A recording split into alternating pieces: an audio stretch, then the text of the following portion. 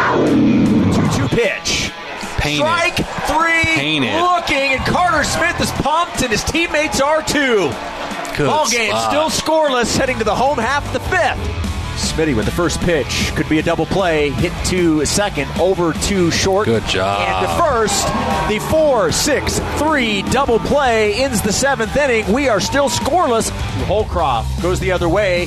And a diving catch by Cooper Vest. Wow. Off 1 foot, reaching out with the right hand, makes the catch on the run, and that saves at least a double. Oh, my goodness. Wow, what a play.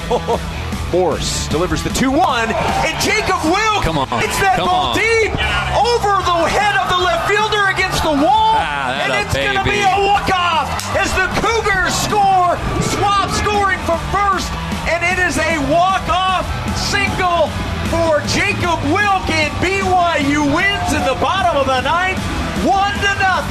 Big win for the BYU Cougars. They take game 2 now. They can go for the series win tomorrow in the finale.